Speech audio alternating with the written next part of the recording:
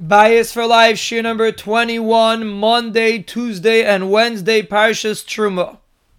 We are explaining the fundamental difference between a man and a woman, that a man primarily is focused on intellectual ideas, so to speak, and a woman works emotionally.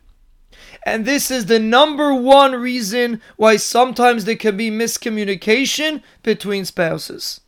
Because the husband does not understand what the wife is trying to say, and the wife thinks that the husband is trying to say something that he doesn't mean. And the purpose is to understand the language that both of us speak, and then we can live b'shalom b'shalva. And let's give an example of this. It's actually an interesting example because it's something that takes place before the marriage. Let's take an example when a man and a woman are meeting for a prospective marriage. What generally happens is that the man is ready after a couple of times, but the woman, will put it in quotations, needs some more time.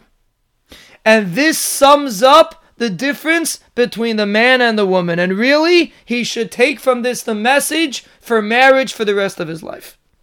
Because although the woman maybe will not learn anything new intellectually when she meets him 1, 2, 3 more times, nothing new is going to happen. And that's why the man is ready already, because he has nothing new to know. He found out everything that he needs, he understands this is the person that he wants to marry, and he's ready to go.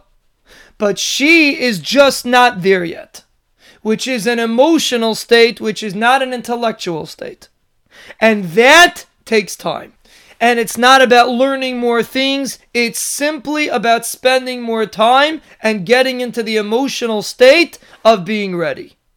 And this applies in many areas in life. Even if it makes sense logically, even if it works out logically. But it has to work emotionally for the woman to be on board.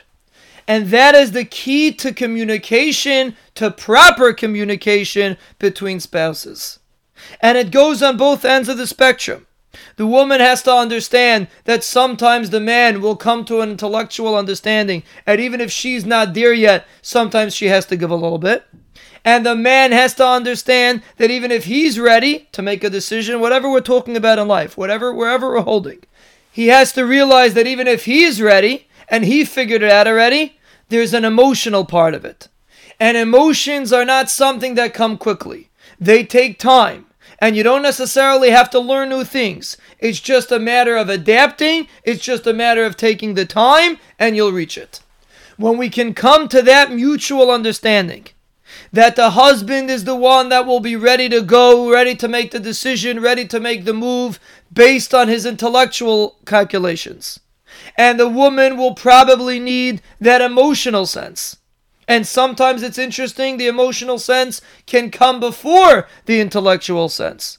And that's what Chazal mean when they say that an Isha has a Bina Yisera. Because sometimes it's difficult to get down to the intellectual calculations of the situation. But the woman can nab it from an emotional level. And that's the Bina Yisera that a woman has.